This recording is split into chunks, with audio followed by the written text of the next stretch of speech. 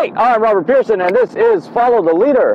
And we are doing, I'm trying to get my jacket away from the mic. And we are doing another Blue Collar Bible Scholar installment, the goal of which is to make plain the deeper things of God, because it really is simple, guys. It's not hard. It's not rocket surgery. It is a little complicated. There is a fair amount of things to try and wrap your head around and to pay attention to, but it's not a brain bender. It's just a lot of simple stuff. It's a lot of different things that are all quite simple each on their own, but they add up all together. And so by taking little bite-sized chunks, by having a good mental map, a good overview and picture of the conversation that's being had, or the larger picture of the idea you're trying to break down, then they're like floaties when you jump into the deep ocean of theological writings. You can kind of rely on that to keep you afloat, to go, all right, we're still talking about, whatever your bigger picture is. So it's not too complicated or esoteric, even though people try and make it complicated and esoteric because it makes them feel better. So, today, we are going into commentaries, study Bibles, encyclopedias, dictionaries, lexicons, and stuff. I'm going to do just a quick overview of what each of those things are and how I see them being used the best. I'm going to focus primarily on commentaries and study Bibles, because that's sort of the entry level to extra biblical writings and scholarly stuff. Extra biblical means just more than the Bible. Whenever you're going to read something other than the Bible to learn about Christianity, you want to keep your head on right to remember this is not the Bible. It's not an authority. It's simply a really smart guy who's done a lot of work, and these are his thoughts and opinions. And you need to remember that. So they are pretty good thoughts and opinions, but they are still just thoughts and opinions. Don't get flipped. You gotta keep these things straight. That they are simply thoughts and opinions, and not authoritative, outside of the fact that he's a really smart guy and he's done a lot of homework. So, maybe he knows what's up. But don't stress over it too much. And there's a lot, so just don't be overwhelmed. Just know that there's a lot of people who have written quite a bit about the Bible. I mean, it's probably the most important book in the history of the planet, and it's been around for going on 3,000 years, I would argue. So a lot of people have written a lot of intelligent things about it. A lot of people have written some dumb things. A lot of people have written some things that amount to little more than really, really old fan fiction. So it's important to keep all of these things kind of in mind as you're going through Bible stuff. All right, that's a lot of rambling. Let's get to it. Commentaries. The thing you're going to run into the most, probably, as you're looking into biblical questions and things, is Bible commentaries, or this commentary says this, or this one commentary author does this, or a smart guy wrote a commentary about whatever. So commentaries are books, or a series of books, that are written by an expert of some kind, whether he's just a pastor who's been a pastor for, 35, 40 years or something, or it's a professor at a Bible college, or even some really prominent thinker from way back in the day. For instance, John Calvin has a Bible commentary. He didn't get the whole Bible out, but he got quite a bit of it done before he kicked the bucket. And it's pretty good. You've got to remember where he's coming from. So if you don't agree with Calvinist theology, you just got to keep in your mind that whenever you get to passages about unconditional election or limited atonement and all those, the whole tulip of fun. If you don't know what that is, just Google Calvinism tulip, and you'll figure it out pretty quick. It's TULIP, just like the flower. but it's an acronym for the 5 points of Calvinist theology, which are a counterpoint to Arminian theology, which is literally the exact opposite of those 5 points.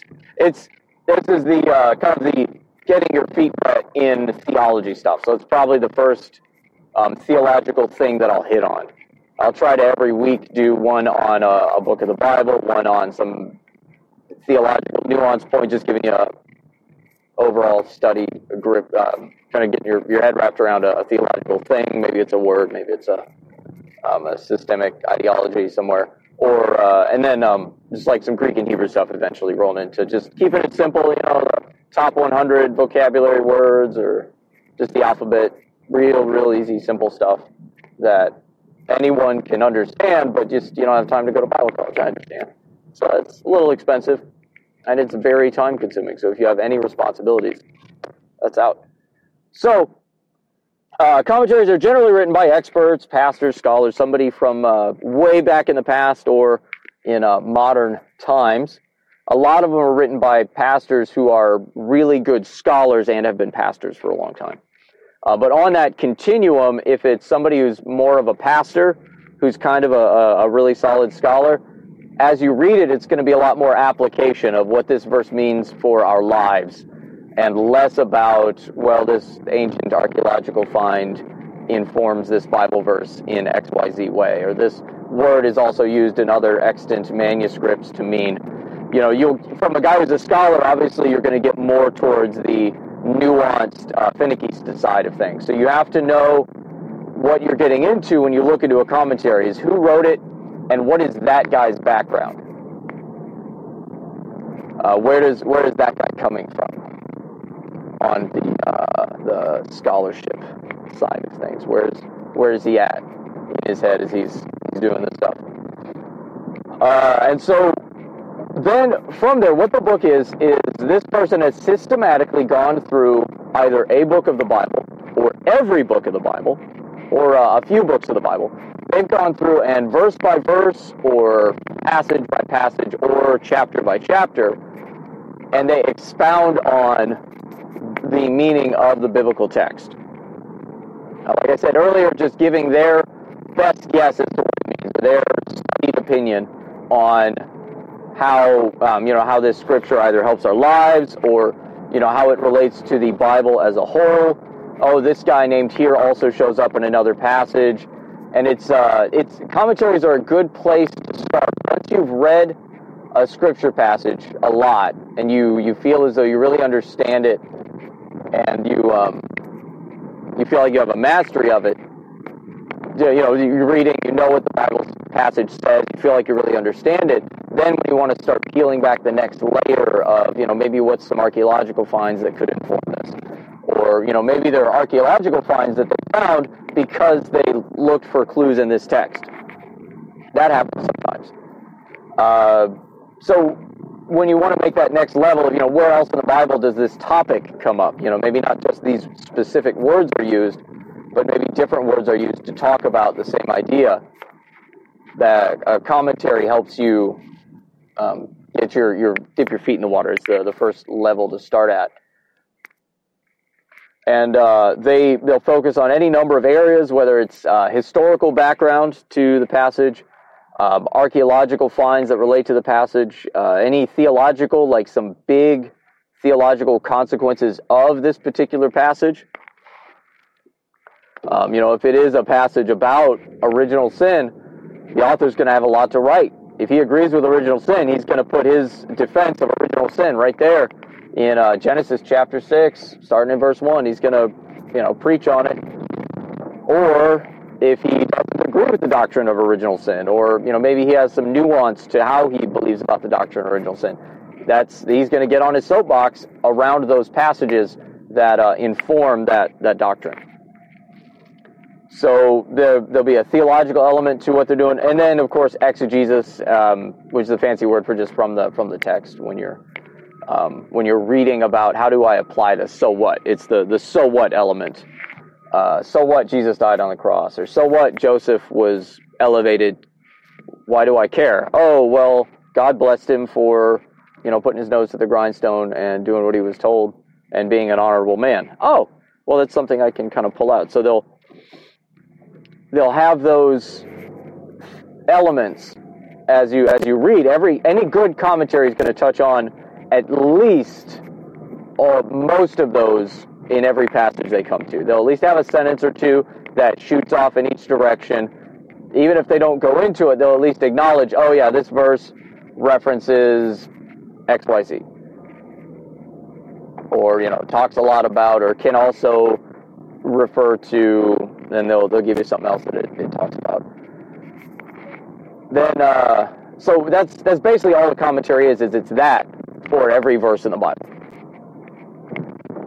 Then study Bibles are like commentaries but backwards. See, a commentary is a book that has a lot of Bible verses in it, but the whole point of the commentary is to show you, here's the commentary, and then they give the verse for reference. So they'll have the scripture up there real quick, and then just a lot of expounding information.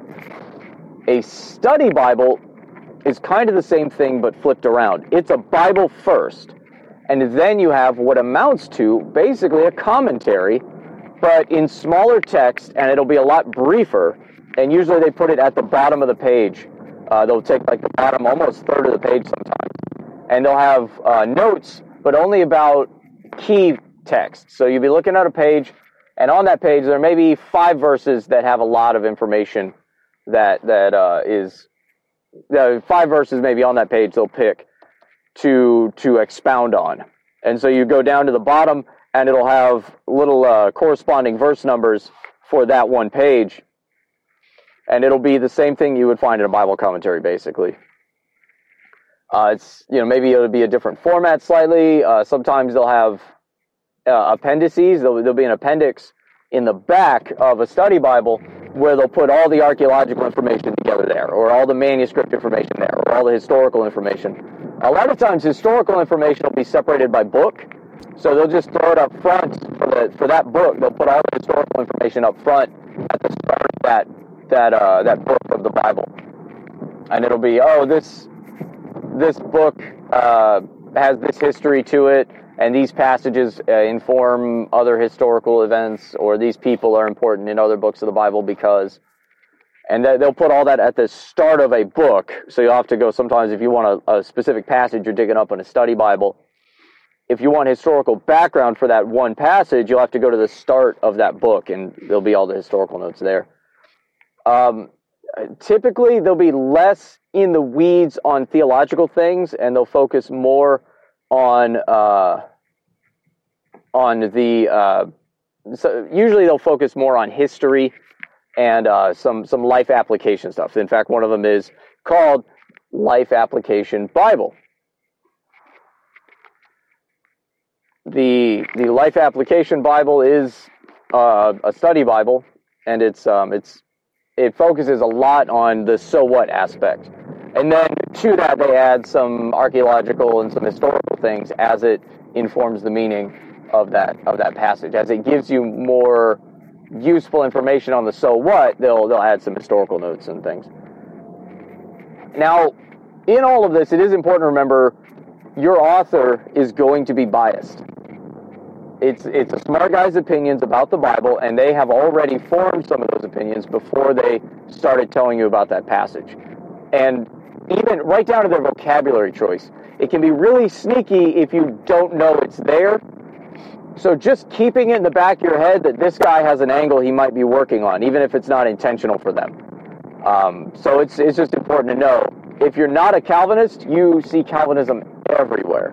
And if you are a Calvinist, you go, oh, that's just good scholarship. And so it's just where you are personally. Just know that it's out there. Don't be freaking out about every single grammatical nuance of the way a word is formed. Just keep in the back of your head that this author might have a little bit of an agenda for why he spends more time explaining X, Y, Z or something. But it's important to remember the little details will often have a slant to them, if ever so slight. Now, study Bibles do this a lot more noticeably. They'll have a larger bias because they're trying to condense and generalize more information than the commentary is. The commentary, he's got a lot of time to expound and show you all the details and how they work together. Whereas the study Bible, things have to be brief and they have to be to the point. And when you condense things, you have to take your ideas and generalize them. And it's in that getting from the raw information of the Bible to generalizing those ideas, that's where the bias kind of happens, is the way you see scriptures and the vocabulary you choose to articulate what that scripture is about will be informed by your personal theology. Once again, it's just something to be aware of. It's not the end of the world, and as long as you're not reading heretical authors, yeah, you'll be all right. But just to keep that in the back of your head, though, study Bibles, there's going to be a more prevalent theological bias than in commentaries. Commentaries tend to be a little more on the scholarly spectrum, the scholarly side of the spectrum for those sorts of things. And because of that, too, study Bibles tend to be a little less scholarly as far as the quality of information than commentaries. Now, that doesn't have to do with old and new all the times also. Newer stuff is not necessarily better. Remember, this book has been around for 3,000 years, since Moses started writing it.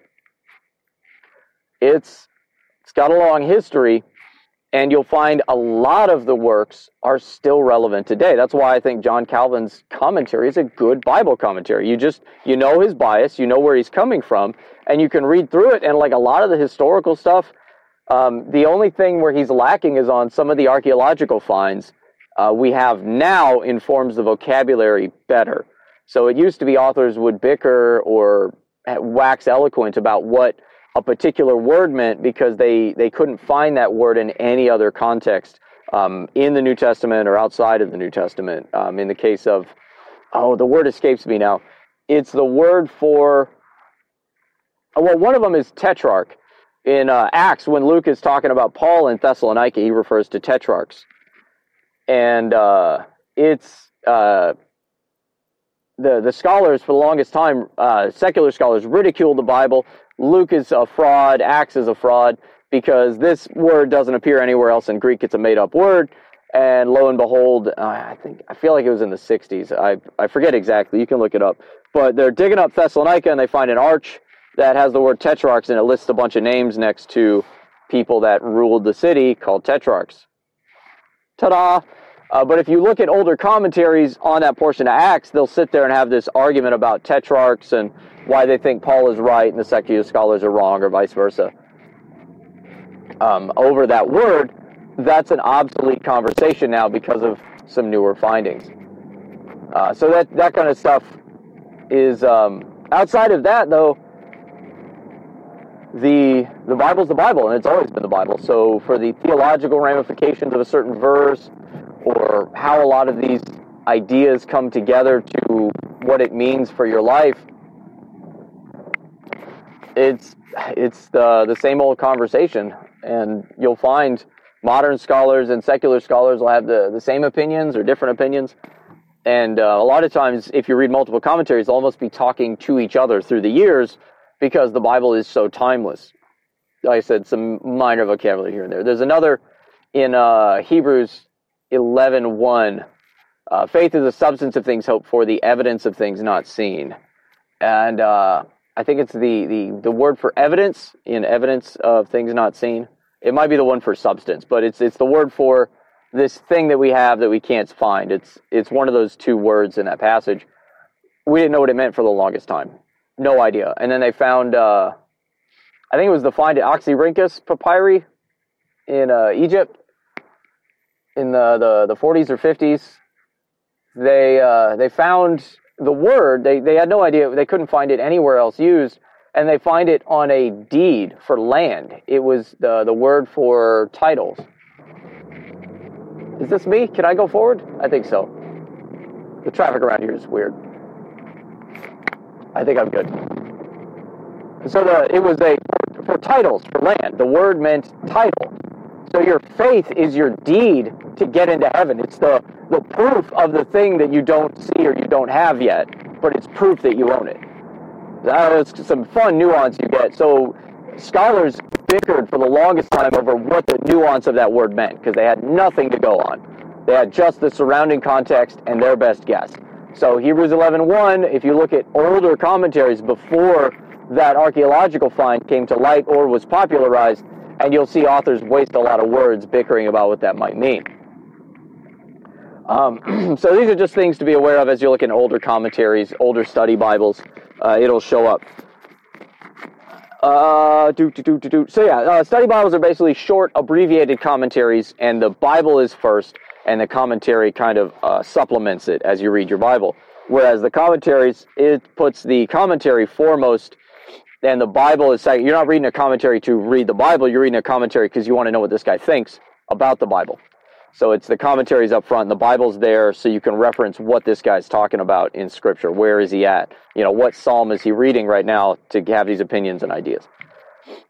Now, the other category is encyclopedias and dictionaries, and lexicons to a lesser extent. Encyclopedias are exactly what you would have anywhere else for an encyclopedia. It's a collection of small, kind of one paragraph to sometimes a whole page of an explanation about a word, idea, concept, theological idea, maybe a prominent vocabulary word that gets used over and over again in the Bible. Encyclopedias will also include things about people, places, cities, different cities and countries. It's a good place to dig up information about archaeological finds, just the same stuff you learned in grade school about researching, right? When your encyclopedia is where you start to get a general idea of this. So if you want to know about ancient Babylon, look up a Bible encyclopedia, Babylon, and read what it has to say about Babylon, and then follow some of those footnotes, the same way you use Wikipedia now, right? Wikipedia, oddly enough, is a really good Bible encyclopedia. The scholarship is 100% liberal scholarship. They don't accept any phrasing that might imply the Bible is inspired or accurate or anything. And so it's important to just keep that in the back of your head as you're reading Wikipedia, that it's going to be aggressively liberal, but it's a good place to go for a well-articulated overview. It is going to come from the place of higher criticism and secular humanist scholarship on the Bible, which I think is almost entirely nonsense. But as far as laying out the different views and some of the archaeological finds and stuff, that's where things will be on point. The dating of those finds get a little questionable because they'll base those dates on their secular humanist scholarship. Or they'll bias the scholarship in a way that makes the Bible less accurate or at a later date, because sometimes it's a coin toss when you're making your best guess about this ancient stuff. And they will always err on the side that makes the Bible more recently written and less historically accurate. It's just how they roll. And then dictionaries there'll be more precise definitions, but some biblical dictionaries will basically be an encyclopedia. That's why I lumped them together. Is they'll sit there and give you almost a full article sometimes on some biblical Bible dictionaries. When you look up a specific person or a theological concept, they'll wax eloquent sometimes about some of these different things. If you're interested in historical information, archaeological information, or other historical documents written at the same time, or contemporaries of the Bible or right after it, that's where you're going to find a lot of good starting information about encyclopedias and dictionaries. And it's mostly factual scholarship. It is important to remember, though, they're written by humans, and humans have agendas. Humans have opinions. Opinions are like butts. Everybody's got one, and they all stink. So it's just to keep that in the back of your head when you are reading the encyclopedia. Never assume any encyclopedia or dictionary or lexicon is 100% objective, because they almost never are. Now, as you're lexicons are the same thing but for words. So a lexicon is specifically a document or a book where you look up what individual Greek and Hebrew words mean in the Bible. So what you'll do is you'll pair it with a concordance. A concordance, so this is old school. If you're doing this in paper, God bless you, because now it's 2 clicks on a computer. But if you have an old Strong's Concordance, is the mainstay, the standard. A lot of the older ones will be based on the Textus Receptus. Do with that what you will. The Strong's Concordance gives you what each word in each verse of the Bible, what the Greek, it gives you the corresponding Greek word or Hebrew word for that. So you'd look up the verse, and it would give you a Strong's number for each word of that verse. And then you would go to your lexicon and look that number up in the lexicon, and it would give you the dictionary form of that. So like the dictionary form of every word is the infinitive in English. So if I'm looking up car, or if I'm looking at like verbs running, so for verbs anyway, if I'm looking up running, I'm not going to look up running in the dictionary, I'm going to look up to run. Run will be what's in the dictionary. And it's the same way in Greek and Hebrew. They have a certain verb conjugation that's there, always verb conjugation. So for Hebrew, it's the cal stem, and for Greek, it's the first person singular continuing action, accusative, active, indicative, first person active indicative, singular active indicative of the verb. That's all that means is it's hard to keep track of if you don't know Greek. Strong's makes it accessible because it's just a 4-digit number. So you don't have to know the Greek and active indicative and how is the word spelled. Nah, you just look at the Strong's number. It's a 4-digit number. Then you look up that number in the your Thayer's Greek, your Thayer's Greek or Jacinius's Hebrew, and you're cooking with gas. I'm so mad I lost my Strong's Concordance. I still got the paper Hebrew and Greek. So that's what the Strong's numbers are when you're looking at your Hebrew and Greek on like Blue Letter Bible and stuff, or Bible Gateway, not Bible Gateway, Bible Hub. Bible Hub's another good thing. I'll throw some of the resources down below. I'm going to do a whole episode on just online resources, what they're good for, what each of them are good for, and how to use them best as it is. So I'll get there, but Bible Hub is a good one to keep a lookout for. Bible Gateway is a good one too. Or Bible Gateway doesn't have original language studies that I've found, and but Blue Letter Bible, so much Bible stuff. BlueLetterBible.org is the one that I like to use. You start with the text.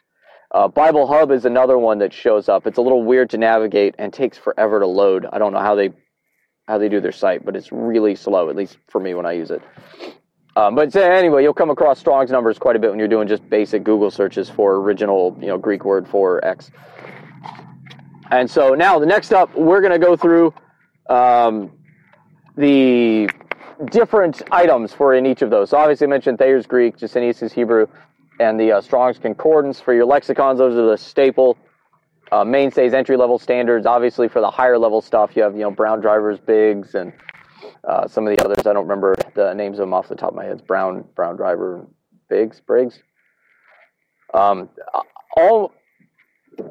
once you get past the Strong's Concordance, Thayer's Greek, Jacinius's Hebrew, they're fairly conservative scholarship, Thayer's Greek and Jacinius's Hebrew.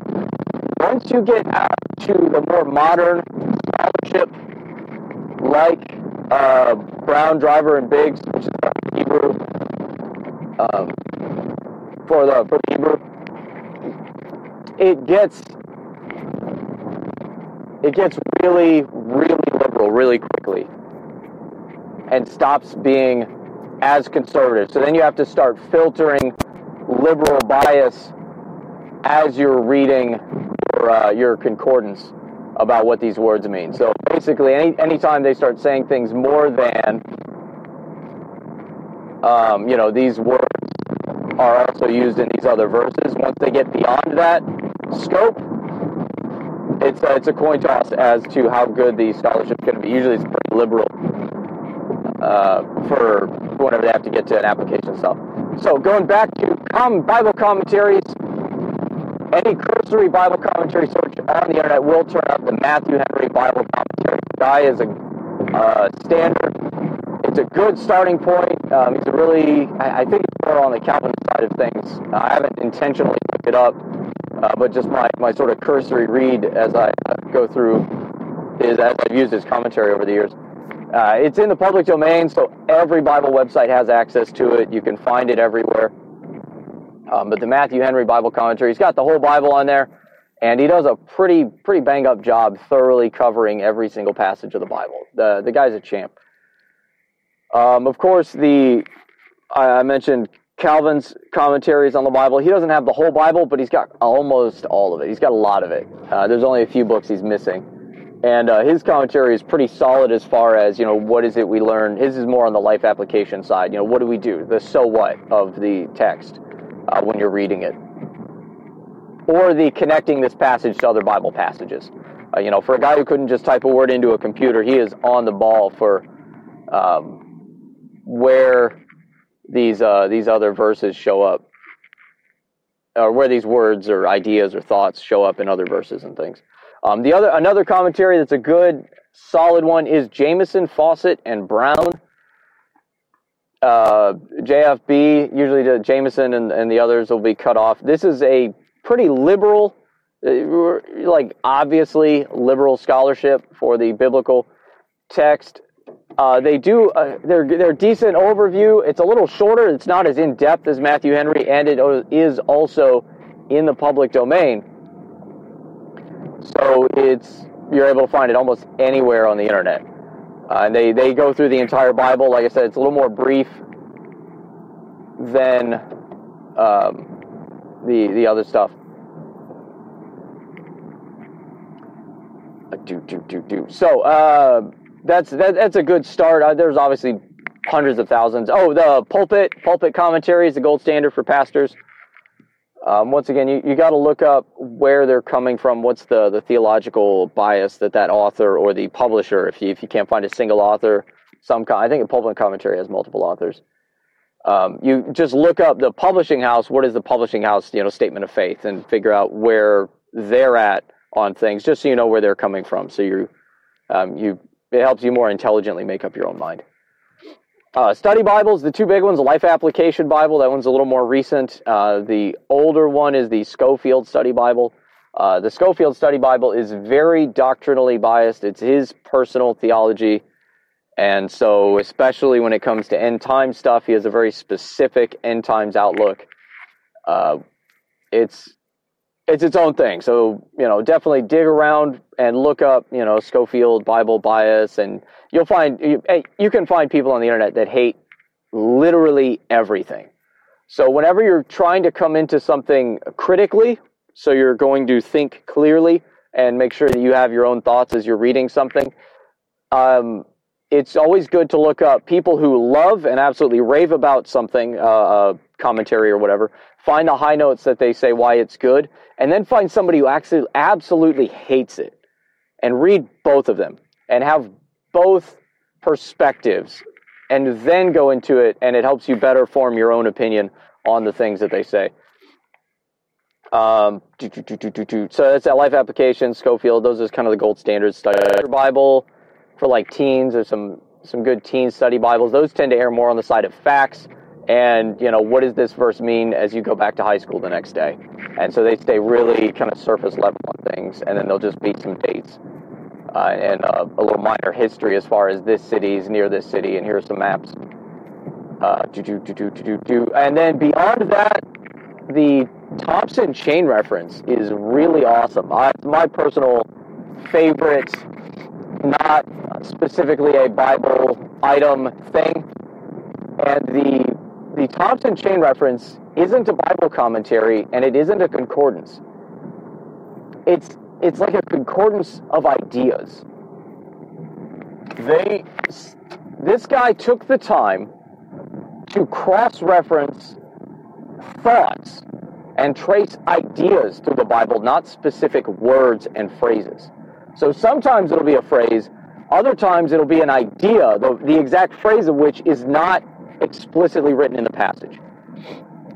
And so it's fascinating. I have trouble finding a good digital version of the Thompson chain reference, though there are a few out there. I believe it is still copyrighted, so you are going to have to pay if you're going to get an online version of it, or if you're going to get an online version of it, it'll have to be something where like you have to have internet connection. You have to have an internet connection or something, to be able to access it.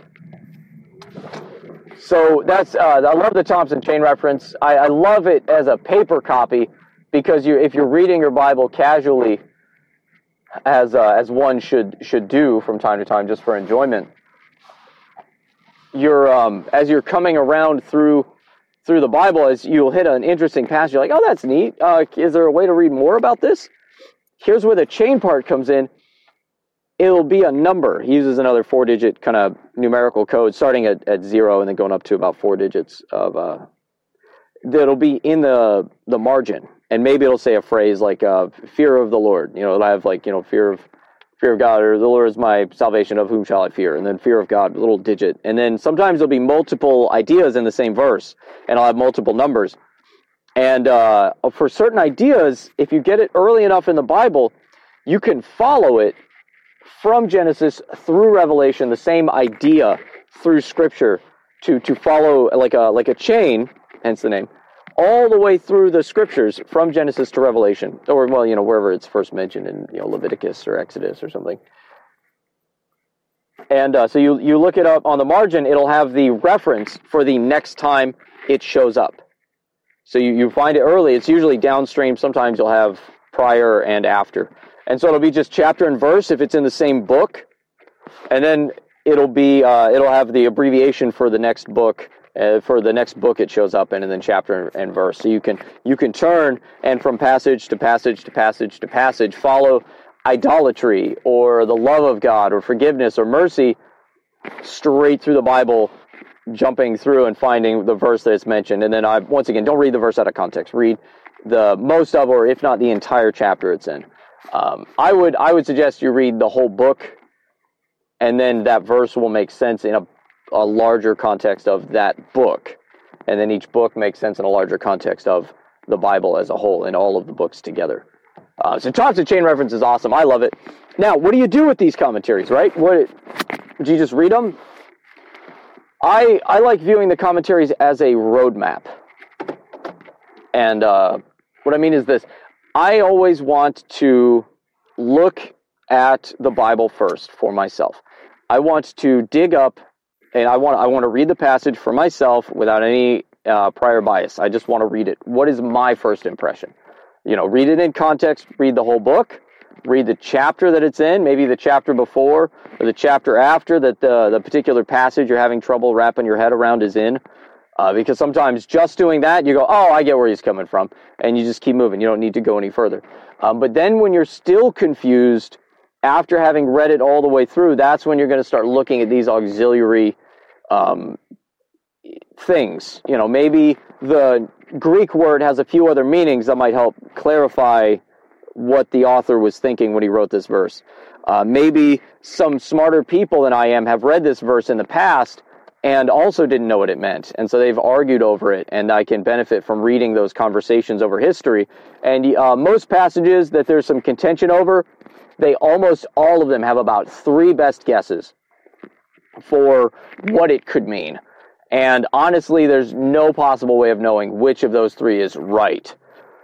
You take the one that fits your personal theology the best, and it makes the most sense for you with the way you read the rest of the Bible and the way that it all fits. Because ultimately, you're responsible for your salvation. It's between you and God. So you should read your Bible and have your understanding of what the Scriptures say and mean, and then make sure that you're not just way out in left field and heresy when you look at the rest of scriptural. So when you read a commentary, it shouldn't be like, well, this guy's all wrong. You should have several points where you agree with them, and then you get to a point of contention where you go, I don't like how he handled that passage. I think he's compromising his intellectual integrity here, and here's why. And I think other verses inform. You should be able to do that. You're not going to get there overnight. This isn't magic. You're not going to download it into your brain from the Matrix. It's a process. The Holy Spirit will reveal some things to you, and the rest is just going to be blood, sweat, tears, and elbow grease. You're going to have to earn it by reading and doing the legwork. You read your Bible, and then you're going to have to read multiple commentaries and see what different people think about a passage, and then you still won't know what to think. You'll have to pick one of them that goes, I guess this is close enough, and fits everything else I see in Scripture, and then just put it it goes from the I don't know box to a maybe box. This certain box will almost never have anything besides Jesus Christ and him crucified in it and risen from the dead. And then so slowly you'll put things into the I'm certain box, and then occasionally you'll have to take things out and put them back into the maybe box, or heaven forbid, from the maybe box into the I don't know box. And, when you're really having a bad day, you take stuff out of the I'm certain box into the I don't know box, and you shuffle ideas back and forth between the maybe, I don't know, and I'm certain boxes in your theological roadmap. So I like using commentaries and study Bibles as a roadmap. If I have a map of Los Angeles, I would burn it because I don't want to go there. The city is replete with sin. If I have a map of Toledo, I can hold up that map and I can point to somebody and say, this is the city of Toledo. Nobody lives there. It's a piece of paper with lines on it. There are two different things. The city of Toledo is a large patch of dirt with concrete and asphalt on it where people live. That's Toledo. That's the city of Toledo. And you could probably make an argument for a more accurate definition being a combination of those people and that dirt. Because if you move all of those people off of the dirt in mass, now which is the city of Toledo? Is it the people that embody the spirit of Toledo, or is it the dirt? I don't know. But those people together with that dirt, we can all agree is the city of Toledo. And so if I have a map of Toledo, it's not Toledo, but it represents where Toledo is at, and it helps me navigate my way around Toledo. I can know what to expect. I can understand where places are. And I can get different maps of Toledo. I can get maps that are just the roads. I can get maps that don't have any of the roads, and it's the topography of the shape of the hills. I can get a real estate map that tells me where all of the lots are for the purposes of like mortgage and property rights and stuff. I can get a map of just the zip codes or just the area codes for the phone number. I can have all kinds of different maps, and they all describe Toledo. They all describe different aspects of Toledo, and none of them are Toledo. It's a roadmap. And that's how I look at commentaries. That's how I look at study Bibles, is they're tools for me to understand the Bible. They are not the Bible, but they're helpful lenses I can filter the Bible through to understand it a little better, because the Bible is this giant, massive, complex idea box that you spend the rest of your life understanding. And they're all little, simple parts. But when all those simple parts get together and move, and then you try using them in your life, it starts to get a little complicated and a little fuzzy. And so that's where commentaries can help you pull out, wrap your brain around some of those little parts moving together and go, oh, this isn't one crazy thing. I've got about 5 simple things here that all work together to make this one circumstance that is a little more confusing. So that's it. That's all I've got for you today. That's what commentaries and study Bibles are. They're a roadmap to help you understand the Bible. And they are written by men, but they are smart men who've been around longer than you have, who've read more than you have, and they know a lot of stuff. But that doesn't mean that they're 100% correct. It means they're pretty good at what they do. So take everything with a grain of salt, and you need to make up your own mind. Just don't take everything that John Calvin wrote or everything that you read in Jameson, Fawcett, or Brown and say, this is the Bible, because it's not. Oh, I forgot one more. A great one is J. Vernon McGee. He's a more Calvinist and has a lower emphasis on like miraculous things. He does a radio show called Through the Bible that you can find, and it's all how to apply the Bible to your life. He'll occasionally get in the weeds on some deeper theological things, but it's almost 100% how does this verse help me know in life? How does this help me tomorrow when I go to work? And it's awesome. And they've got some stuff that'll help you for moving around between they've got stuff is on notes and in audio file. So dig into that. That's all I've got for you today. Never take my word for it. I'll see you next time. Godspeed.